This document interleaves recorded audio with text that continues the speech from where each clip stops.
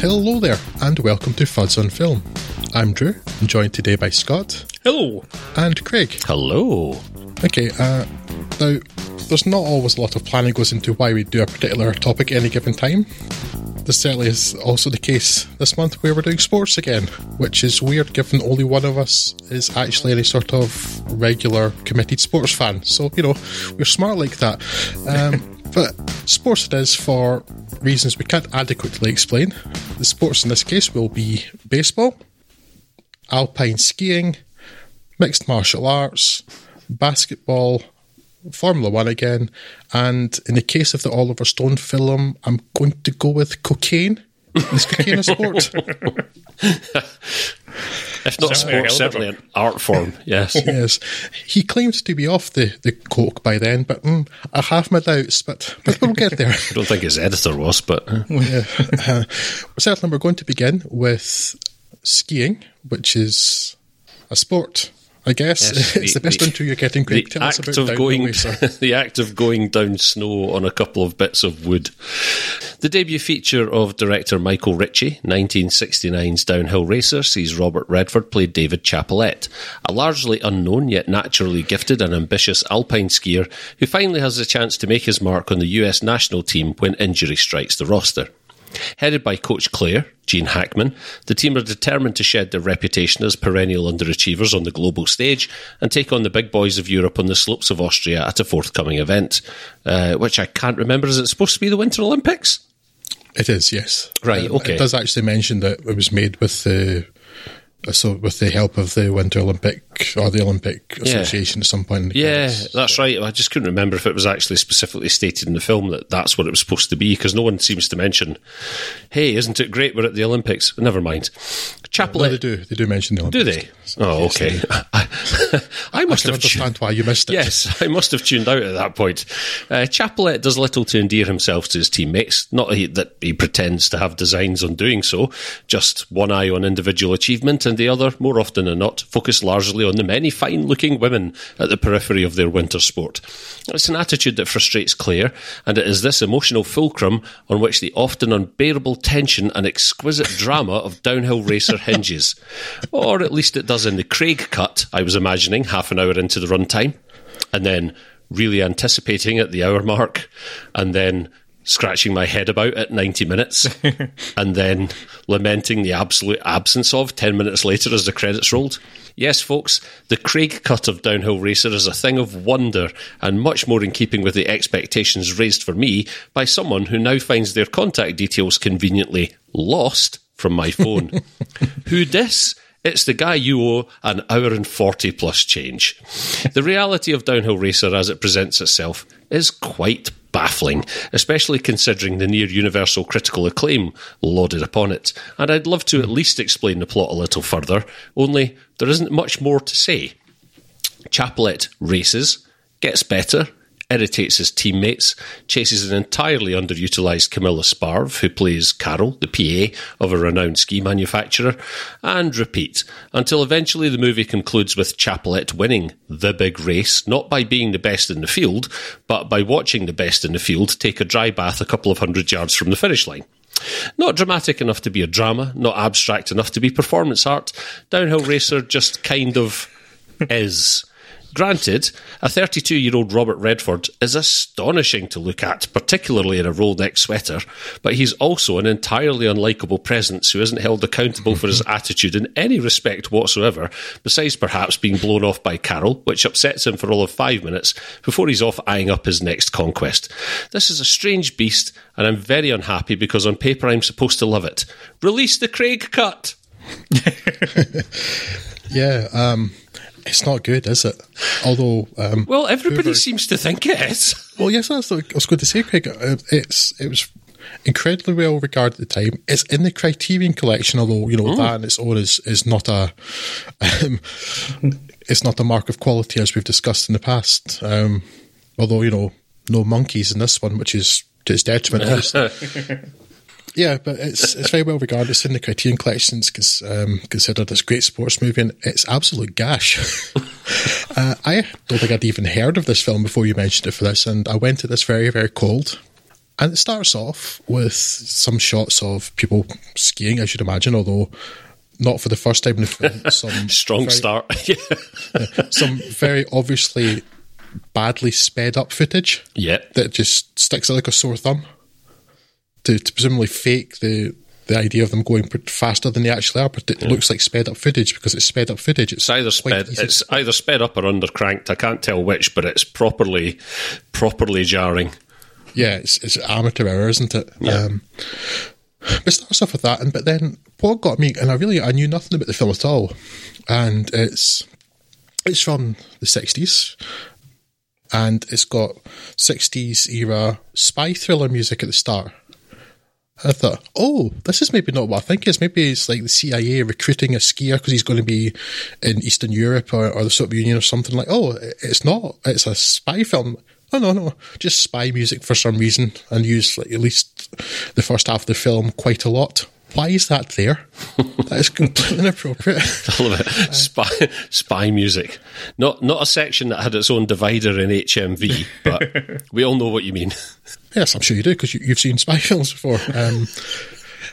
And so that kind of set me off on the wrong foot to begin with. Because that music was so obvious, and it carries so much significance, that kind of music. So I thought, oh, right. And it lends itself to the suggestion of intrigue or suspense, certainly. Yes, exactly. And so I had my own cut in my head that I'd invented a better film within the first 30 seconds, where, it was a Cold War spy thriller, a literal Cold War spy thriller, if you will. And I know you won't, but I don't care. And then it gets on, it's this absolute pillock who I don't believe cares about skiing or possibly cares about anything at all for the whole runtime of the film. Because Chaplet, he's a git. He's not likeable. He's not interesting. And I honestly don't believe the entire film that he cares about skiing at all. And then you have his other teammates who are definitely there. There's the guy he's racing and puts into a wall near the end, and the guy ends up in a hospital after a crash. He's got a face, and there's probably some hair near that face, and that's about it. I mean, we're supposed to care about what happened. He's completely anonymous, as is almost everybody in it. Imagine, right, you've touched on a really interesting bit there, Drew, because I sort of perked up a little bit at the end where he goes off on that race with his roommate, doesn't he? Much to the annoyance of Claire, they set off in this sort of like, I suppose it's ostensibly good-natured, but it's obviously hyper-competitive. He and his teammate, who he shares a room with, off in this race, and then the bit where his mate basically barrels into a brick wall. Now, I know enough about the Kennedys to know that that's bad news if you ski into the side of something. I thought, oh, wait a minute, here comes a bit of character depth. He's just killed that guy, and he's going to just not care. And that's all of a sudden, I'm going to have like a really deep and intimate handle on who Chaplet is. Nah, guy's totally fine. It gets laughed off, and there's no consequence whatsoever. And that's that. It's unrelated to his actual accident. Yeah. Yeah. And then you've got a completely squandered Gene Hackman, which is a crime in itself, who gets the sort of obligatory for these types of films coach speech. 1 hour and 20 minutes into the film, I took a note of it. 1 hour and 20 minutes into this film, he gets his first coach speech, despite effectively not being in the rest of the film at all, and certainly not doing any coaching. And then, so you've got all this happening. I don't believe anybody cares what they're doing, especially not the main character. You've got the weird, misleading music, then like weird bits like this completely clueless female reporter who apparently has no idea about skiing and is also unaware that the girls also ski, but she wouldn't want to do that herself, so it's not to be countenanced. That's a really curious character. Yeah. And then the other thing that kind of threw me, and I know this doesn't actually matter, but it's to do with sound again. I just found it odd.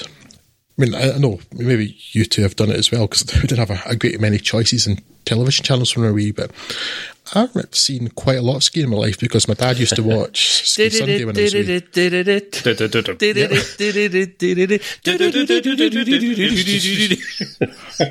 Gotta love Pop Goes Back. It is a great tune.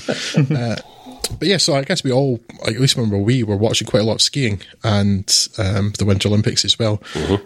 And do you know what this film needs? Because it's one sound I associate entirely with skiing, and maybe it just wasn't a thing by the time this film was made. But is it more cowbell? It needs more cowbell. Exactly the word. You took them out of my mouth, Scott. This film needs more cowbell because every time I've ever seen downhill racing, there's always these cowbells being sounded by the crowd, and there's not one of them in this film, and it was weird. That more than anything else was the strangest thing about this film. Thinking a weird note to make, I know, but you had to try and find something interesting to say about this film because the film itself has nothing. Well, as usual, Drew, you've cut straight to the heart of the thing there. You're going to want more cowbell. It's going to be difficult for Scott to follow this up with any kind of insight. Don't think I've got anything much more to add. It's just it's a strange film. I didn't actively hate it, but it wasn't offensive enough to get me into like a vitriol mode. But yeah, it's just like it's a character study that doesn't have any characters in it. I was waiting to get some kind of insight into either Gene Hackman's character or any character, to be honest. Yeah. But yeah, it just goes on for a while and then it ends. It's like, okay, I mean, was it marketed just at being the exciting footage of skiing downhill, which I guess might not have been so much of a thing in '69, but was that pulling the wool over people's eyes? This the overcranked downhill racing style, which I suppose might have been technically difficult to pull off, but the rest of the film, no, there was just nothing to get your teeth into at all in it, and nothing really of any interest. It occupied the time, but not particularly well. It was there. I mean, even given for the kind of slower pace of the era, it just doesn't have anything to do. I agree with what you're saying. It's just a very confusing experience. I just don't understand what the point of it was, and I don't understand why there's no actual plot or character development or character study or anything in it. You know, generally speaking, it's well enough acted and well enough produced. It's just they don't have anything to do. It's just bizarrely a bizarre film. Yeah. I don't hate this film, Scott. I mean, I have certainly hated other films we've talked about in the past, but no, I kind of wish that I did. You know, I wish I sort of felt anything beyond boredom about this film. I don't hate it. I'm just baffled by it. Yeah, it's a weird one. Yeah, it's super frustrating because I can think of any number of things that I would do with that script, or do with those characters to actually make it interesting and engaging. I feel like the least amount of effort could potentially make it an incredibly interesting film because it is well acted. It's just a weird blank canvas that exists out on there on its own as apparently a fully formed film that lots of people really highly regard. It's well acted, but it's why acted? Why bother? Yes. The nail right on the head. Yes. So we're going to move on then, jumping quite a few years, nearly 3 decades in fact, to a film in which, well, there's certainly a lot happening. Whether any of it's worth happening, well, perhaps Scott can tell us when he tells us Any Given Cocaine. I mean, Any Given Sunday, Scott. Yes. Oliver Stone's had a, let's politely say, interesting career, full of interesting choices and statements, particularly in his latest interesting role as a Putin apologist. So it's kind of strange then to go back and watch him tell a story like this, which, visual flair and talent aside, is a relatively standard sporting story set in the certainly not the National American Football League. Here we have Alistair Pacino's Tony D'Amato playing the venerated coach of the not Miami Dolphins, but it seems that the glory days for both him and the team are in the rearview mirror. There's pressure from the club's owner, Cameron Diaz's Christine Pagnatti, to change things up, but change comes anyway when an injury to Dennis Quaid's Jack Cap Rooney, long-time starting quarterback, and his second-string replacement, sees the third-stringer, Jamie Foxx's steaming Willie Beeman, thrust into the limelight. Underprepared and unused to the situation, Beeman initially stumbles but soon proves his chops, and with the team starting to pick up wins. The success and adulation quickly goes to Beeman's head, and he butts heads with the rest of the team's larger-than-life characters, and team cohesion evaporates. D'Amato wants to bring Rooney back to stabilise the ship, but Christina would rather keep the wagon hitched to the media darling Beeman, up to the point of encouraging James Woods' Dr. Harvey Mandrake to interpret medical results in a way that more benefits the team. There's a number of other subplots, tensions, and character interactions that I'll leave to either Wikipedia summaries or the viewer, because it's worth taking a look at this film if you've not done so already. There's an impressive array of talent in front and behind the character on this production. It comes across as a highly kinetic, punchy skim across a season of on-field action, with character interactions and rivalries. It's an entertaining watch.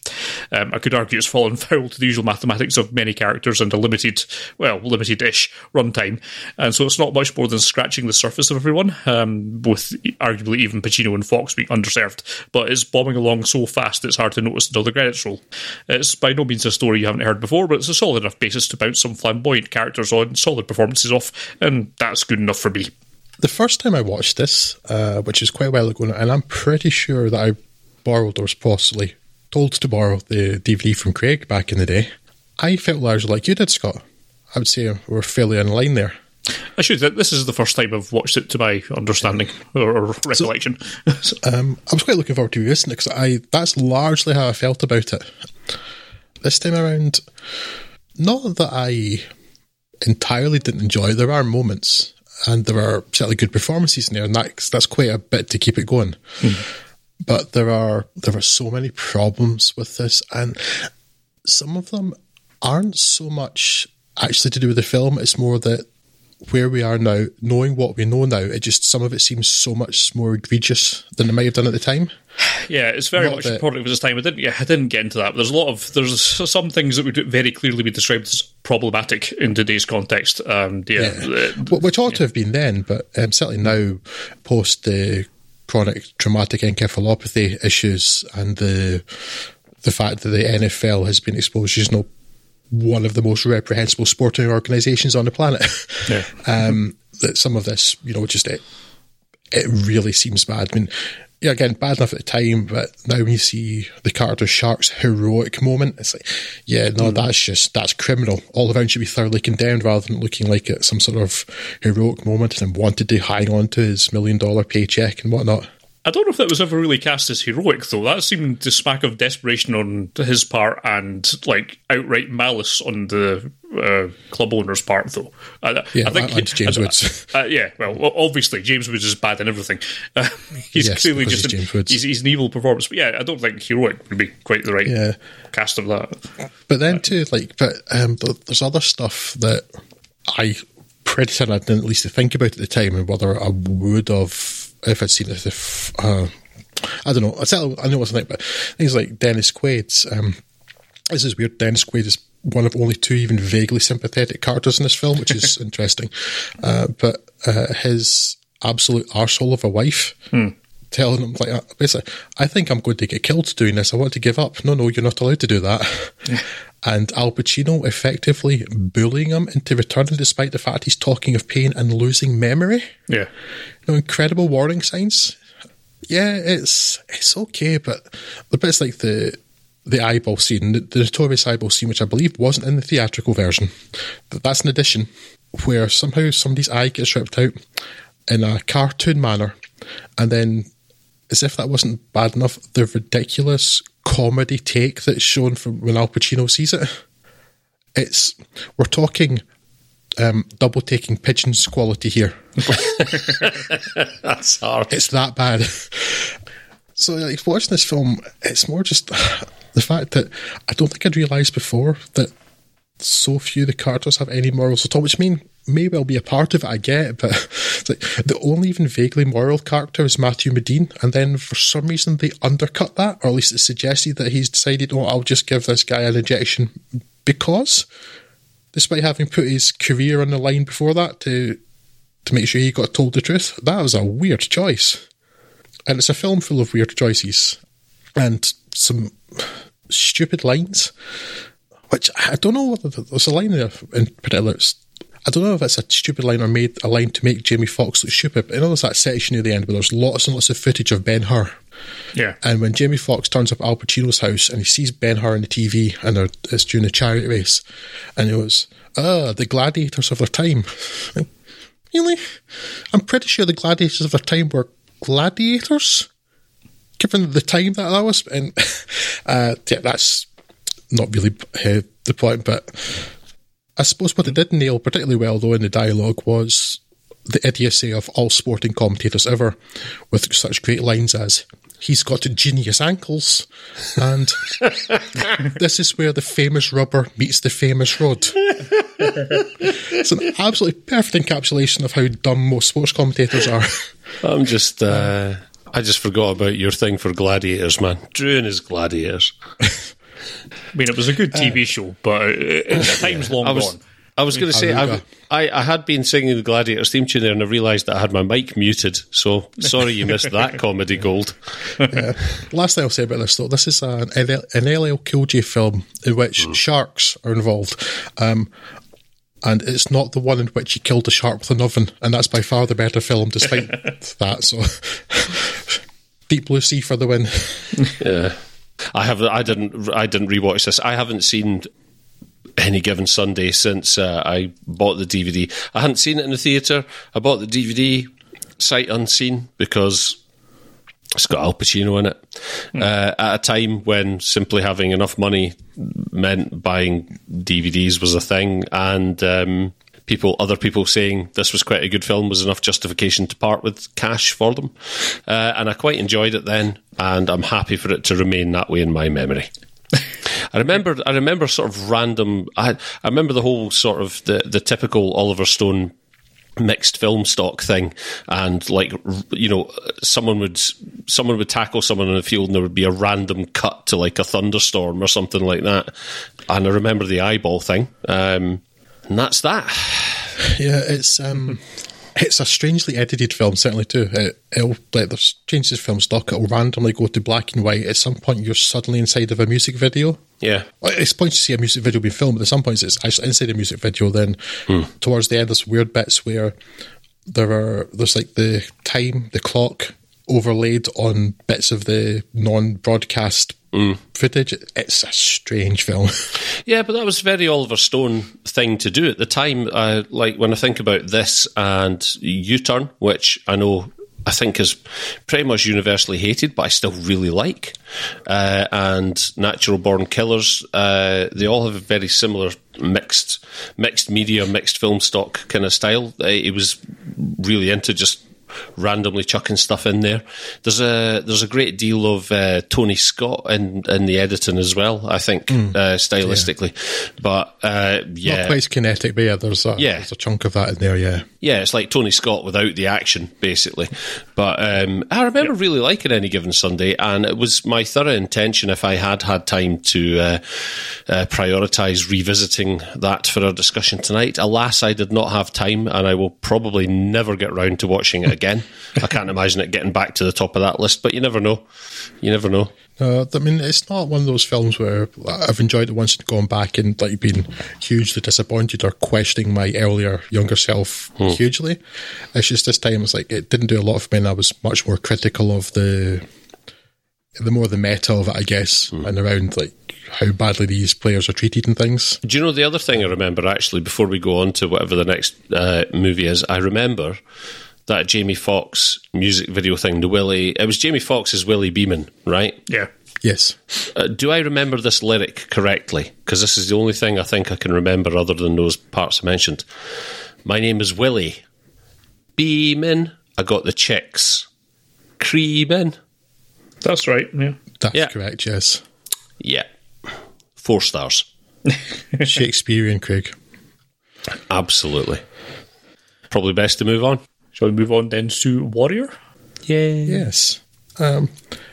Warrior, which is a mixed martial arts film.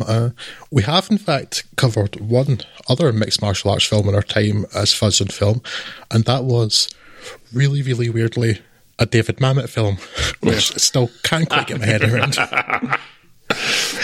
David Mamet in the Octagon. This one, at least, is a little more conventional.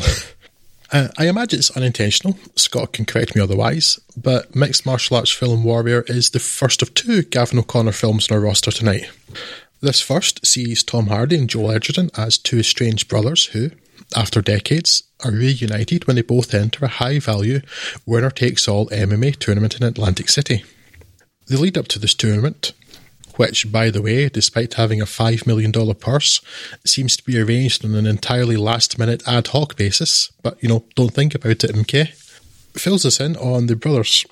Tommy, Hardy, and his mother left their alcoholic and abusive father when he was a teenager and moved to the West Coast, and he largely disappeared. Then, one day, he turns up on his father's doorstep, being elusive about his past, and asks him to help him train for this Sparta tournament, training being the one thing he believes his father was any good at. Meanwhile, his elder brother, Brendan Edgerton, lives a happy life with his wife and 2 daughters, and having had a not enormously successful UFC career, is now a high school physics teacher. But financial concerns leave him needing to return to the ring, something which initially gets him suspended from school, making his situation worse. He therefore doubles down on his MMA training, like a smart man, and by narrative luck ends up being a late-minute replacement for Sparta. Convenient. Tommy, Brendan and Paddy, their father, cross paths at the tournament, with Paddy seeking absolution and his sons uninterested in same, though something of a rapprochement is growing by the film's finale, which, in a narrative that will have surprised nobody whatsoever, sees the brothers meet in the tournament final. Unlike Any Given Sunday or Downhill Racer, it's easy to find someone to root for here. It's Brendan, obviously, though I wonder if it's just from being outside of the United States that I so readily see the true enemy within the film, which is the despicable US healthcare system. As much of Tommy's bitterness stems from the horrible death his mother suffered because she didn't have health insurance, and Brendan is risking his well-being in a cage because he can't pay the 3rd mortgage he had to take out to pay for his infant daughter's heart surgery. But I'll stop myself there, otherwise I'll be here all night. Very much changing the subject then. I can't remember when the whole mumbling Tom Hardy thing took hold, so I'm not sure if this film from 2011 started it or perpetuated it, but given the very meta feel of it, I'm going for the latter. Of all the actors you could cast to play the father of someone with a reputation for mumbling performances, is there anyone more apt than Nick? What was that? Could you repeat that line, please? Nolte. It strikes me as very, very annoying.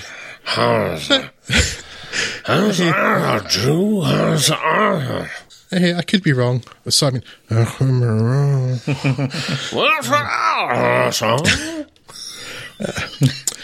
where I'm sure I'm not wrong is in thinking that Gavin O'Connor is a fan of the Rocky films, as there are only many, many clues throughout Warrior to suggest this.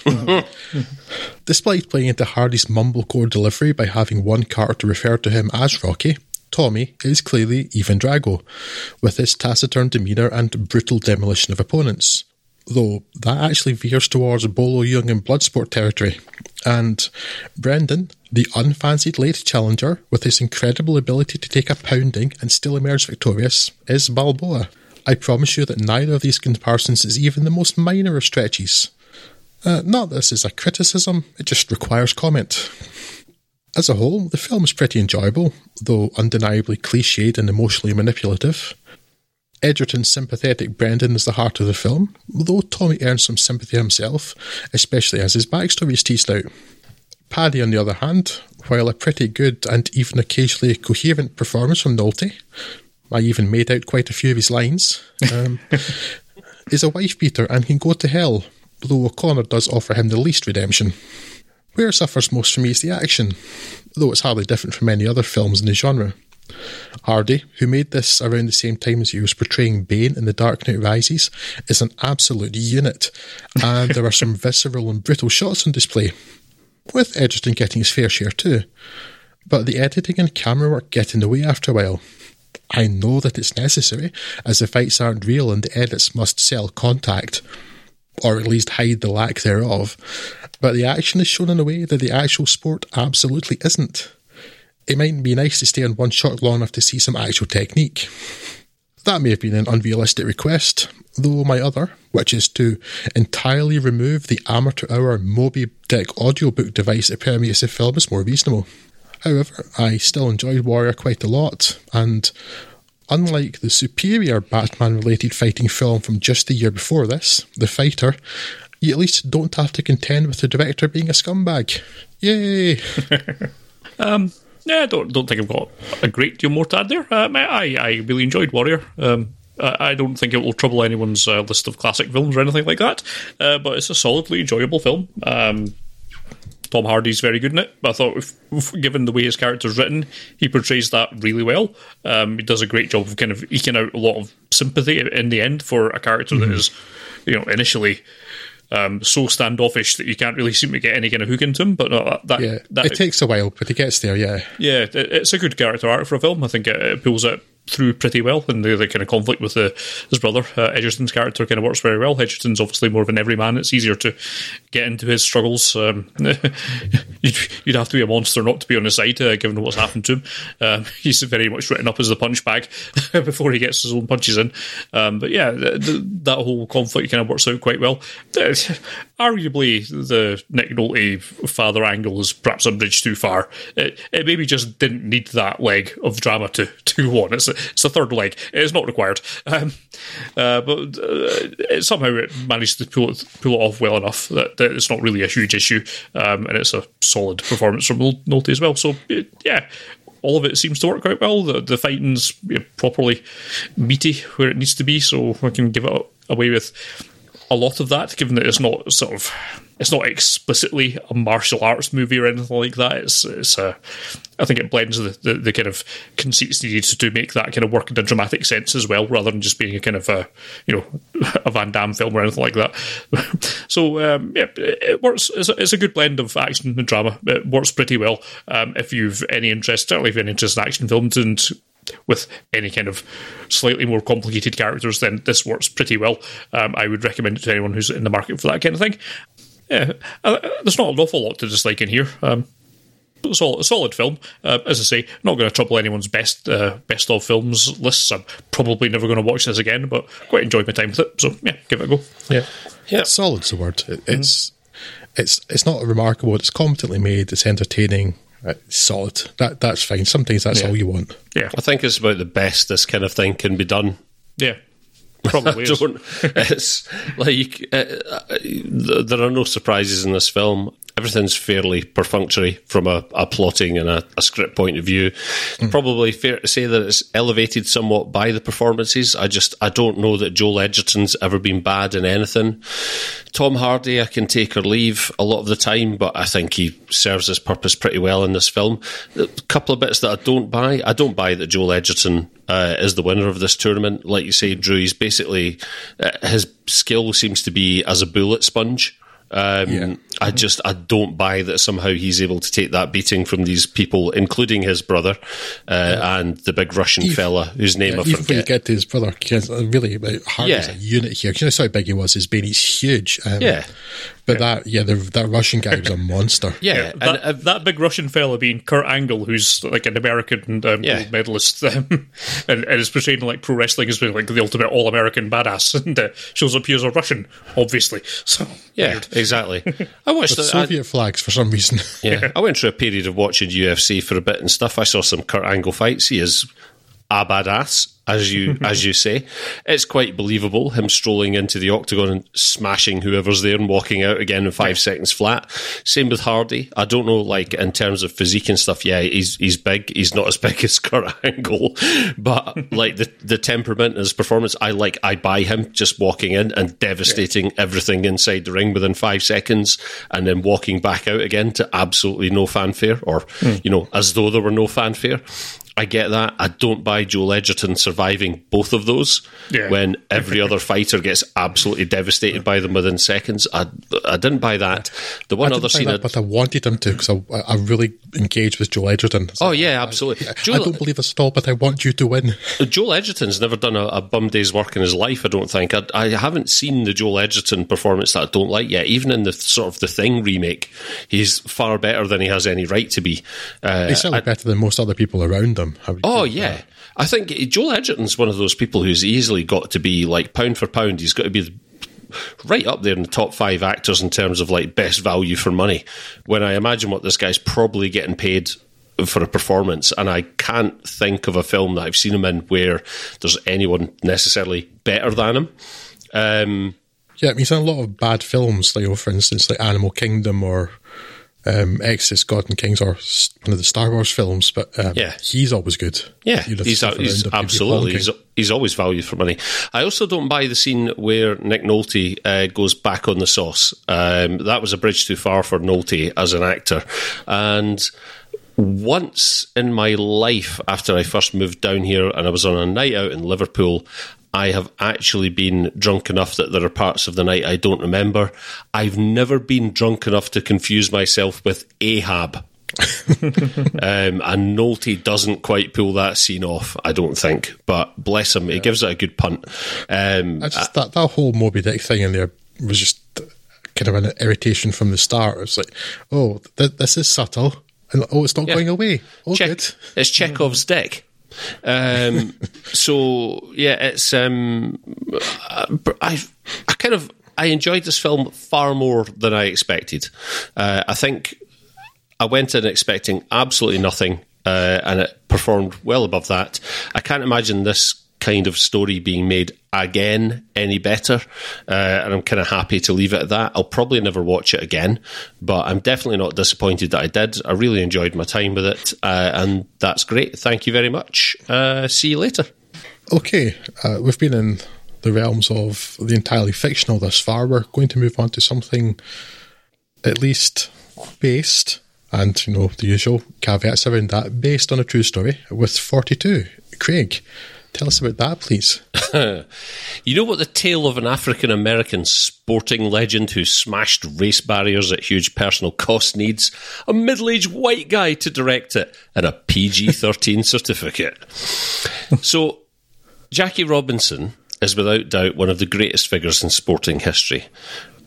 I had a kind of induction into baseball back in the summer of 1999, as I recall, but I've never been a huge sporting fan, generally speaking.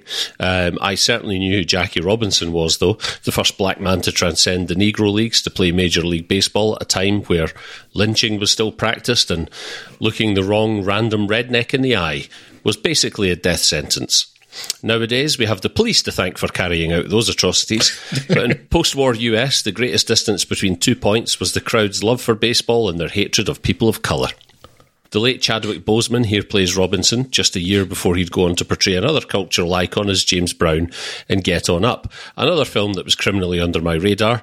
And I have to say, I am completely unfamiliar with Boseman's work outside of the Marvel universe, a state of affairs I shall have to correct on the evidence of his performance here, which is, in spite of a mostly perfunctory script from director Brian Helgeland, really, really good. Clearly sanitised to within an inch of its certificate, 42 couldn't possibly hope to convey the true struggle Robinson and those who followed him faced. And if Helgeland's words and directions set up a few too many manipulative, saccharine moments, it is Boseman who carries them through convincingly in a quietly dignified, though nonetheless powerful performance. Somewhat predictably, Nicole Beharie is given very little to do as Jackie's wife Rachel, and I would have liked to have spent a lot more time around their dinner table rather than out at the ball game, as I suspect the true power in Robinson's tale would be more likely found in the dynamics of their relationship. If behind every great man there is a strong woman, then Rachel Robinson must have been an absolute powerhouse to her husband.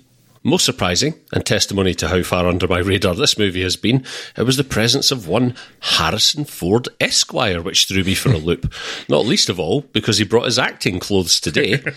If Ford's portrayal of Branch Rickey is perhaps a little cartoonish at times, it's nonetheless the most pleasant surprise of the movie for me, and it makes me wish he did more of this kind of thing, rather than, I don't know, endangering everyone by flying his crop duster or whatever the it is incredibly badly. 42 is entirely serviceable and arguably a good deal more enjoyable than it probably ought to be.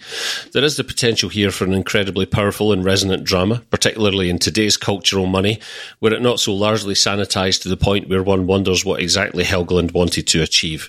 A profanity-spouting Alan Tudyk aside, this is a Sunday afternoon movie, no more, no less. It's not going to give you any real insight into Jackie Robinson's struggle, but it is entirely passable and a film I will never visit again. Yeah, it's enjoyable. It needs an edge. Mm-hmm. It's too Disney Channel. Apart from that one Alan Tudyk bit you mentioned, Craig, it needs grit to make a stronger message, I feel. Yeah, it's a weird thing, that whole Alan Tudyk. I don't know what to make of that, because it feels like that could have been the tipping point into the film this ought to have been, but also, if you're going to be so sanitized and bland throughout the rest of the movie, then why have that in there in the first place? Yeah, it's a weird concession to the, it's a weird concession to the sort of disgusting, face of racism. I was going to say then, but let's be honest, now, that it's kind of out of whack with the rest of the picture. Yeah, it's there's a few times the film feints towards going deeper into something like that. Like, for instance, the team bus turning up at that Philadelphia hotel. Yeah. And then being turned away. And then it's like, oh, I guess that was no big deal then. And it's frustrating for that. The film reminds me a bit of Green Book. A film I regret being quite so effusive about at the time, but it said there's shades of that in there, although this doesn't quite have the same white saviour narrative. People use the word nowadays ally a lot, and I think people self-apply that, and what they generally mean is not being a dick, which is what just people should be by default anyway. But when you have people of a certain colour suppressed, then you do actually need actual allies, people who are in a position of influence and power to help effect change. So that's what Harrison Ford's character is doing here. How accurate that is to the real person and his real motives, I don't know. I don't know enough about the story. But that role feels a bit different in this film from Green Book. And that's actually a really great role from Harrison Ford. I was quite amused to see him pop up here, given that just last week you were suggesting we do sort of the less bombastic Harrison Ford roles as a topic. It's quite interesting him popping up here. I've seen him a couple of times in the last few years, sort of, where he's remembered to act, even in stuff that's effectively fluff like Morning Glory. And then this is another example. So he's really fun in that. Your man Postman, he's great. I just and you can just see that the injustice plays so well in that character. And I feel he had the ability to do really well in a really sort of deep take on this type of thing, rather than this sort of kind of surface level, all rough edges filed off take on it. This very, very safe take. I would have liked to have seen him get his teeth in something to get his teeth more into. Which and like you sort of changing topics like here, but I would like to go and check out some of his other stuff, because the only other things I'd seen him in apart from the Avengers stuff before this was The Five Bloods, which is a very small role. I've been for a while wanted to check out Marshall, so I said I would like to go back and look at what else he's done. You have seen him in something else, Craig, though I understand why you've forgotten it, because he's in Gods of Egypt, which I fortunately dodged this far. I'll understand from when you, Scott, talked about that why you've forgotten that particular I have no idea gem. What you're talking about. I've never heard of it. Yes, that's the one. Things I've never heard of some country in Africa, I believe it's called. Yeah, it's a really solid film. I mean, the story's interesting. I knew a bit about Jackie Robinson, although what I particularly know Jackie Robinson from, of all things, is Star Trek Deep Space Nine. Naturally. That actually tells you a lot more about them. Ben Sisko mentions them a few times, and there's a couple actual episodes dedicated to the character. And that's unexpected, but like Star Trek Deep Space Nine kind of went a bit deep into this character field than the film about him actually did itself. Yeah, so it's a solid film, and it's an important film and like an important character, but it's weird that it's such a, in many ways, anodyne take on it. It needs edge, it needs vitriol. Yeah. It deserves vitriol. But the weirdest thing for me is the introduction of quite the barrage of epithets from Alan Tudyk, because it's otherwise, like you say, it is so anodyne, and it feels like it was going to push in a different direction, but then chickened out. But really, it's a kind of, that's a really they needed to take that back out again. Yeah, it's a really difficult scene to watch. So in some ways, it's effective, though, like horribly uncomfortable. Like you're meant to be. It's probably the most effective scene in the film. Yeah, and it's kind of an indication that scene in the film. Yeah, and you wish they had doubled down on that.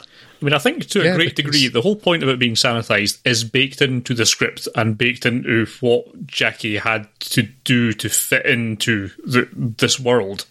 And that is the whole point. I mean, there's a whole scene where Harrison Ford with his acting pants on is showing up to say, look, they will be mean to you, and you need to have the courage to turn the other cheek and all that kind of stuff. Yeah. So be good. So it's not like it's not unaware that it is kind of trying to sanitise itself to do that. But I do agree, it could have done with a bit more soul searching on, as you say, a dinner table scene where it gets to a little bit more of what Jackie's going through, and particularly that's the kind of thing that you would want to talk about with your wife, which could have actually made this a little bit less of a sausage fest by giving her something to do. Yeah, so it tries to have its cake and eat it on that front as well. To a degree, it is actually just planting its face into that cake. But overall, I did really like 42. I would heartily recommend it to anyone. It is by all accounts a good film.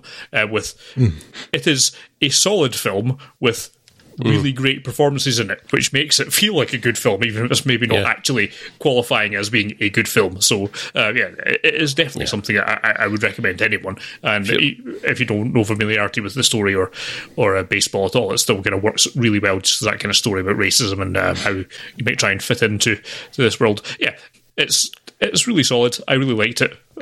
Mainly, I really liked Chadwick Boseman. So yes, maybe we need to give his works a bit more of a closer look, including revisiting Gods of Egypt. Yeah. It's perfectly acceptable if, as a viewer, you're willing to accept the truth that this has got hee-haw to do with Jackie Robinson, and the struggle the guy must have faced. So yeah, if you can set that aside, it's a perfectly acceptable, perfectly enjoyable movie.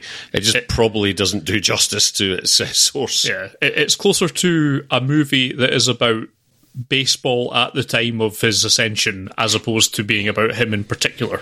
Yes, which is a different way of looking at it, I guess. I suspect it might be more interesting if it was more focused on the character, but as a kind of more historical document of the era, it kind of works in that regard. So yes, could have been much more interesting than it was. Could have had, as you say, a lot more grit and edge to it, but what we've got works well enough. So who's to complain?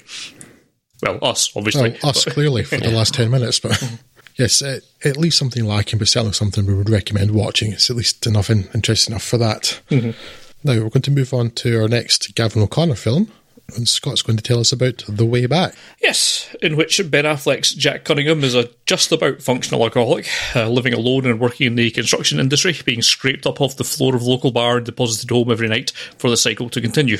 His family are concerned about him, including his separated wife, but Jack's not willing to confront his demons, just attempt to drown him in booze. He's given an unexpected reason to care about life when he's called on to step in to coach his old high school basketball team, which, after some soul-searching, he agrees to. Said team, the Bishop Hayes basketball men or something, are not very good and lose a lot and don't work together as a team. And, well, I'm sure you see where things are going with this. While Jack is putting the team on the winning path, reworking their playstyle to suit their strengths and ultimately challenging for the playoffs, it seems that he's also putting his life back on a winning path until past trauma resurfaces and knocks him back on his ass and into a bottle.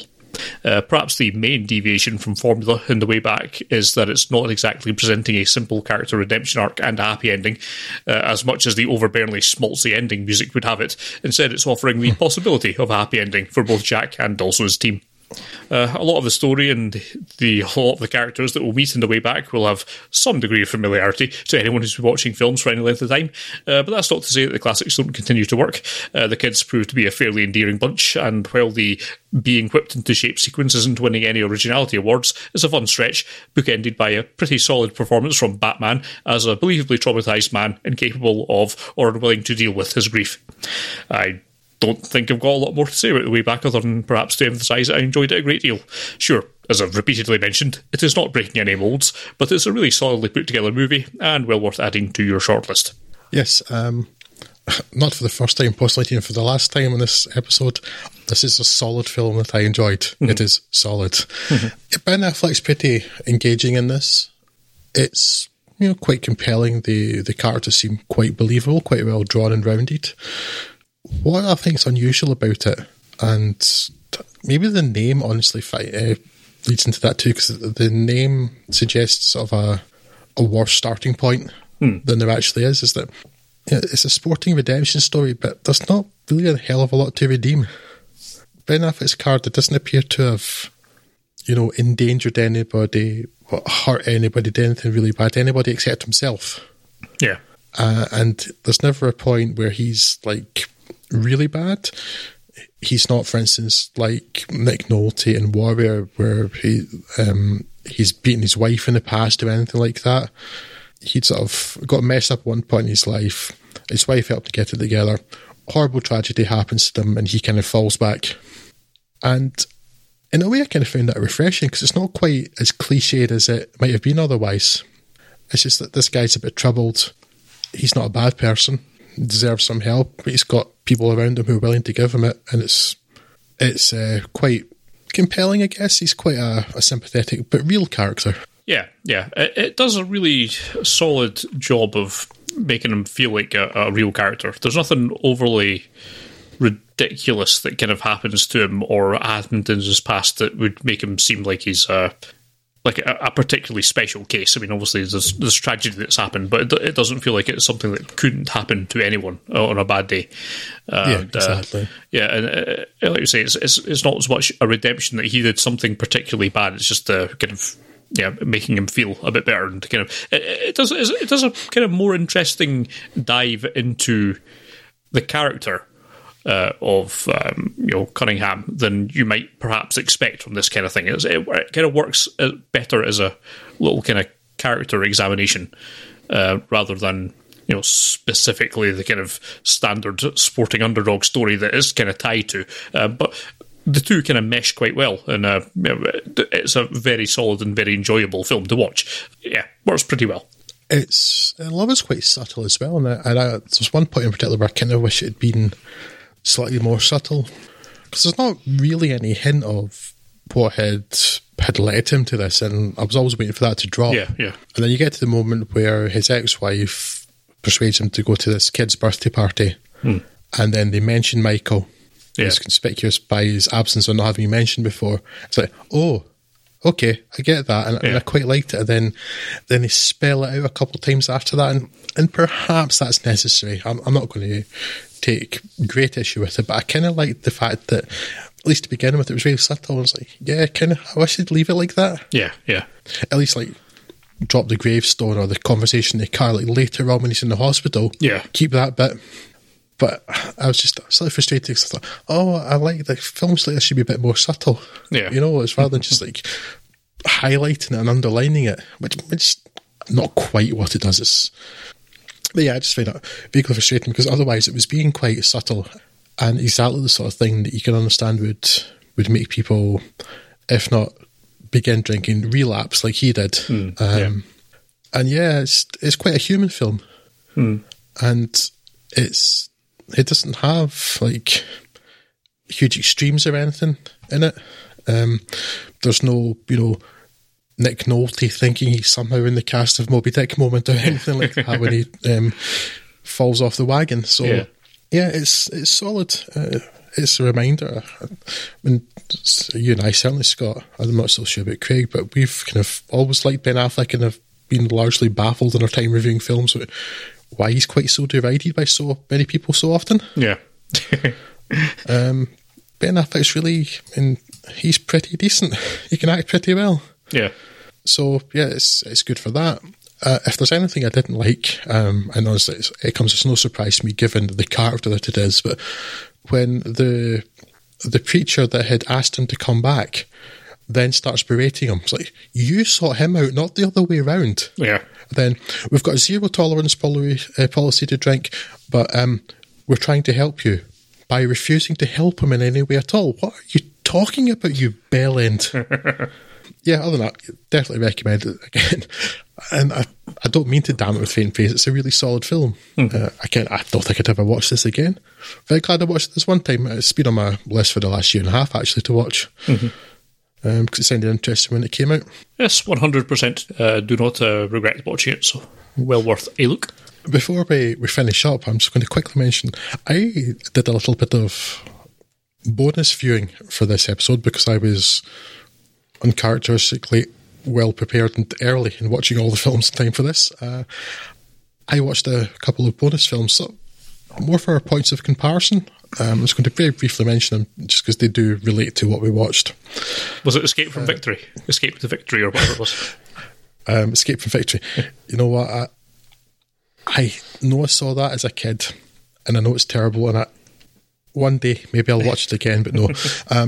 What it is, though, is a film that I think may be worse. That is probably, certainly possibly, and I think probably, the worst sporting film I've ever seen. So, there's that. That's the thing. And that's because we had been watching Downhill Racer. I thought, I'll watch the other incredibly well-regarded sports film starring the other half of the Butch Cassidy and Sundance Kid duo, which is the George Roy Hill film Slapshot, which I'd seen once before and thought it was absolute gash. I decided to give it another go, and it's absolute gash. Is it sympathy you're looking for tonight? Well, no. I want to just warn people off. That's all. You had to take a double hit to do it. Yeah. Trust and verify, I guess. Yeah. Well, I know I didn't like it, but I couldn't remember why I didn't like it. Thanks for carrying out that parity check, Drew. It is possibly the ugliest film I've ever seen. It's chauvinistic, misogynistic, casually and not so casually, horribly homophobic. It's a comedy that's not even the slightest bit funny. It's xenophobic, it's pathetic, and it's Slapshot, for all that is incredibly well regarded for some reason, is the worst sporting film I've ever seen. So don't do what I did and watch it, because it's bad. Don't watch it.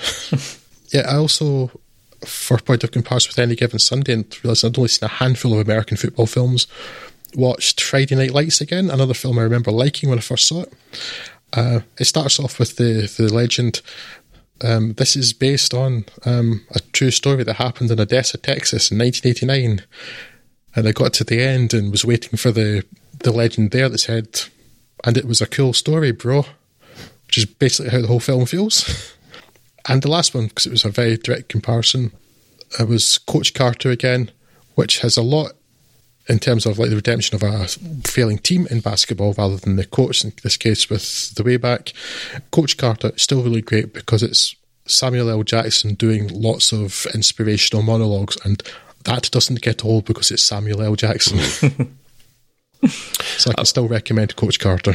I was going to do some extracurricular viewing if I'd had time as well. I've got a copy of Hoosiers that I've been meaning to watch for ages, which gives us loops back to Gene Hackman. And again, that was in my head too, to watch for that reason, because Gene Hackman doesn't have a role to play in Downhill Racer. Yeah, exactly. And again, it's been recommended to me, but well, yes, it's kind of turned me off of Hoosiers a bit, I must say. We all know how that panned out. Yes. Yeah, never mind. Shall we round things out with a look at Schumacher then? I don't know if this was just the luck of the draw, but I suppose it's fitting that the big F1 fan amongst us should end up talking first about this documentary about the legendary German Formula One driver Michael Schumacher. Unfortunately, I now think I'm precisely the worst choice among us to do so, because, well, I know most of this already. Produced with the blessing and cooperation of his family, who have been exceptionally private and reserved since the former driver suffered a traumatic brain injury while skiing in December 2013, Hans Bruno Kammerton's Vanessa Neuker and Michael Weck's documentary attempts to create a portrait of a quiet, dedicated family man who also happened to be one of, and arguably the, most skilled and committed practitioners that the sport has ever seen. Not too dissimilar in style and tone to Asif Kapadia's Senna documentary, the film begins with Schumacher's astonishing F1 debut in Belgium in 1991, then hops back to the driver's modest beginnings racing on the go-kart circuit managed by his parents, and thereafter follows a largely linear course through his career.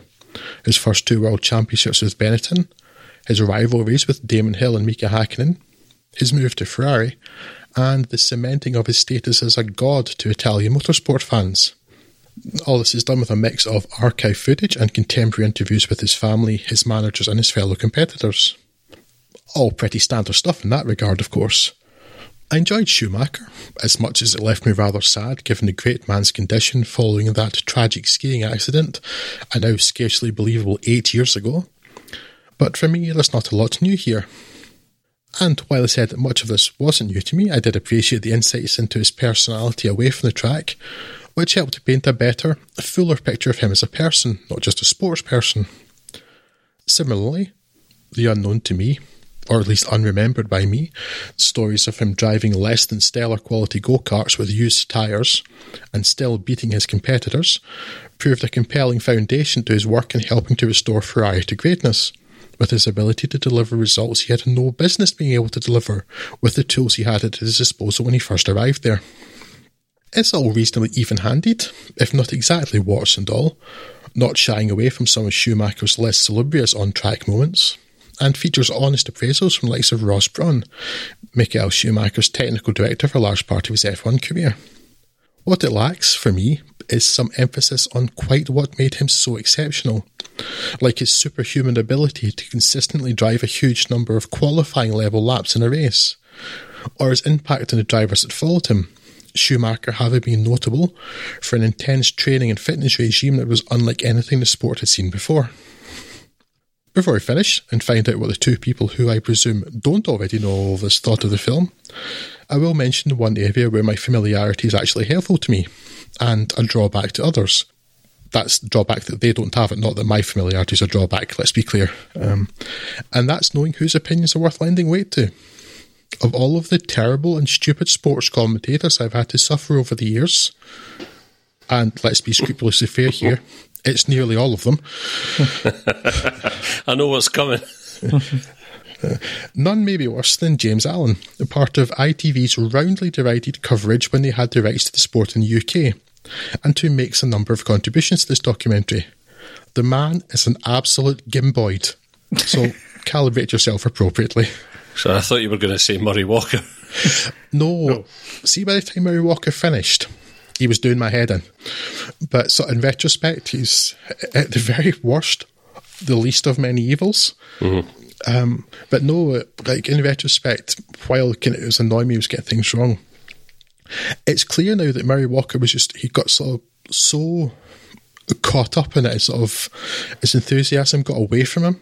Yeah. Whereas every other sports commentator is largely just a moron who's completely oblivious to anything they're seeing or hearing. They're so ignorant. Murray, I feel he was different. Murray Walker is still responsible for, I think, my favourite sports commentator comment of all time, which was, crucially here, emphasis on the word could. They're so close, you could get a cigarette paper between them.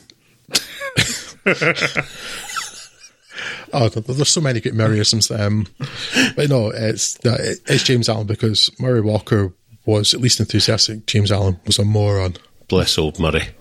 I'll let me just cut to the chase. I haven't actually watched Schumacher. I was never a great fan. I went through a fairly intense F1 period when I was younger. Never a fan of Schumacher. Well, I'll tell you what I'll say about Schumacher. Schumacher's no Senna. And you can take that on whichever level you like, whether you're talking about the man or the documentary. Yes, well, the film's worse, but the man was considerably better, so let's do that. And then fight afterwards, yes? Schumacher got what he deserved. No, tragic set of circumstances. At some point I'll get around to watching this, but yeah, I haven't, so... I guess I like this a lot because I kind of watched F1 at this particular era when Schumacher was in ascendancy, or at least around. I say I watched it. It'd be more appropriate to say my dad watched it, and because my dad had the remote control, I osmosis.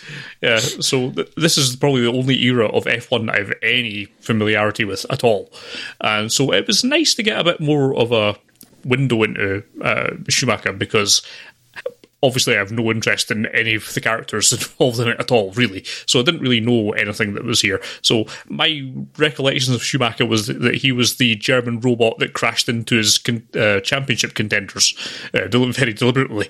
And so it was nice to actually get a bit more context about the man and what he achieved and his family, and actually see him acting like a human being, which a lot of the time, if you're just watching F1 coverage, you might not have got. You may have got a bit more of the kind of more sterile, stereotypical Germanic aspects of his character, whereas this really went into a bit much better detail about the man himself, which is very appreciated.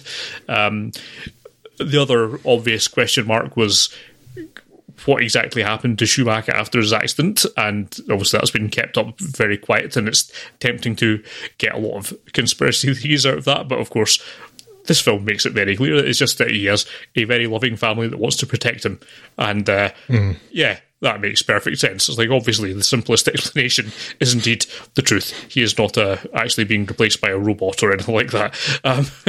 He's currently been into that. He's not Bob Holness. He's not the Queen Mother. He doesn't need his batteries replaced. Not really knowing anything about Schumacher, this is a pretty effective documentary. It certainly gave me a greater appreciation for the man and his achievements and everything that was going on in F1 at the time. So, yeah, it was pretty successful for me.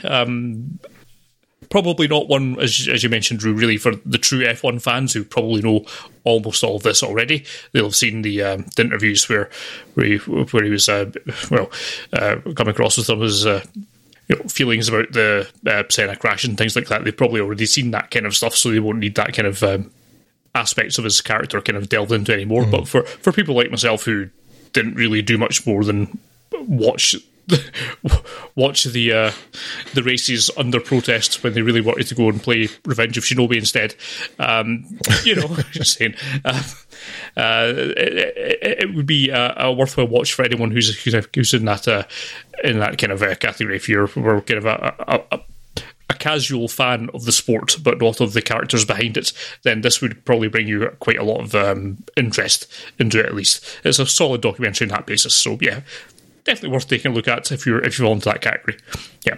Yeah, and like, you know, for a big F1 fan, I've watched it consistently since I was probably 5 years old, and I watch every race. I love it. So there's clearly less there for me. Schumacher would be in a fight for favourite driver of all time for me. Certainly drove for my favourite team. So, imagine I know quite a lot of this already, but even then I still found it interesting and engaging. Mm-hmm. I think it helps.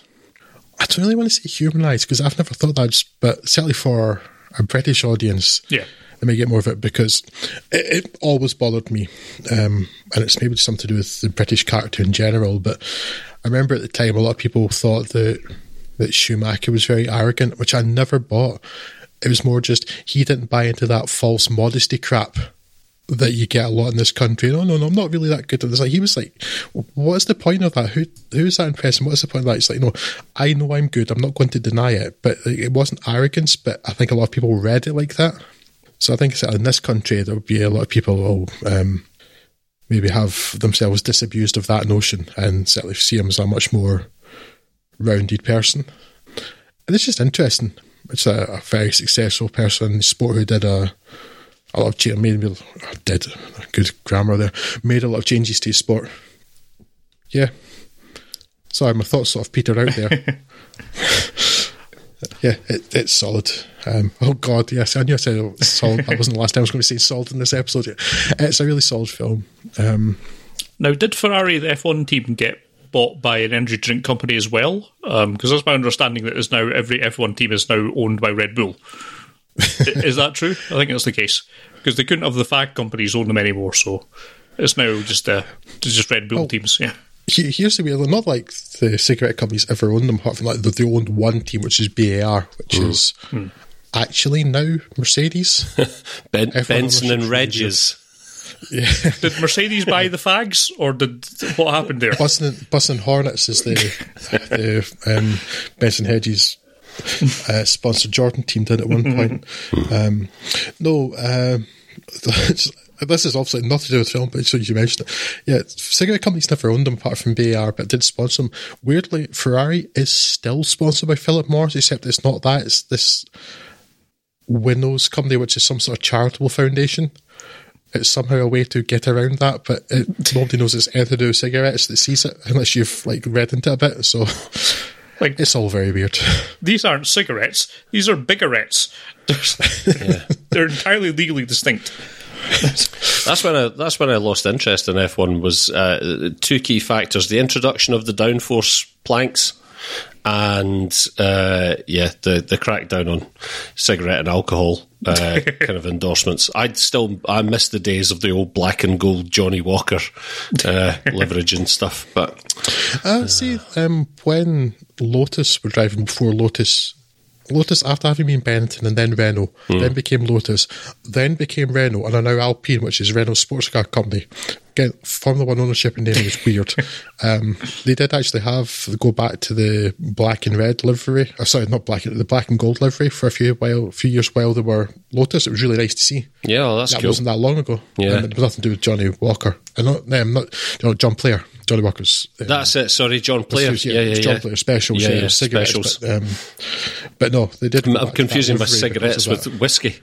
Yeah, which is also black and gold, but it was John Player, not Johnny Walker. John Player specials. Now, why haven't the firearm companies got involved in this? Why isn't there a Kalashnikov racing team? I think that would trip off the tongue quite well. No? Well, there is a team with a Russian driver, brings a lot of Russian sponsorship with them, so maybe it's on the cards. Yeah. I don't know. Fair enough. I guess that will wrap us up for today then. Thank you very much for your attention. If you would like to get in touch with us for any of the issues raised here today or for any other reason, then you can do so at podcast@fudsonfilm.com. That is the email address. At fudsonfilm, that's the Twitter handle, or facebook.com/fudsonfilm. If that's still a thing.